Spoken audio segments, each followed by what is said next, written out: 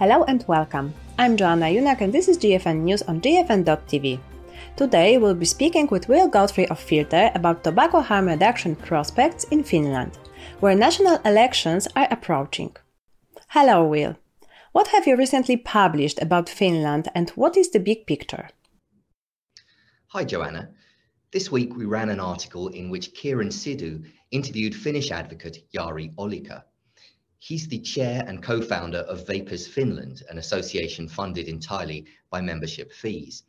And he painted a picture of a country that has been left behind compared with its neighbours. Sweden, above all, has benefited from mass switching to snus and recently declared it had reached smoke-free status of under 5% smoking prevalence. Snus use there outstripped cigarette smoking back in the 90s, and Swedish men in particular, who have adopted snus at the highest rates, have long had unusually low rates of lung cancer. When it comes to vaping, as Kieran put it, Finland's laws are about as strict as they can be, short of actually banning it. These include bans on all non-tobacco flavours, on advertising, and on online or cross-border sales. Meanwhile, Finland has a high adult smoking rate of nearly 20% and suffers over 5,000 smoking-related deaths each year. What are the reasons for the country's restrictions on THR products? For snus, it dates from the 90s when Finland joined the EU and adopted the Confederation's snus ban, a ban from which Sweden, also an EU member, obtained an exemption. With vaping, Jari explained, it's just seen as being part of big tobacco businesses. Vapes are not considered as aids to quit smoking. One factor here is the country's booming NRT market. NRT options are widely sold in general shops, and Jari described it as definitely the most popular cessation tool available, even if evidence shows it to be less effective than vapes. There have been pharmaceutical companies involved in the campaign for a smoke-free Finland, Jari added, and they don't like vapes.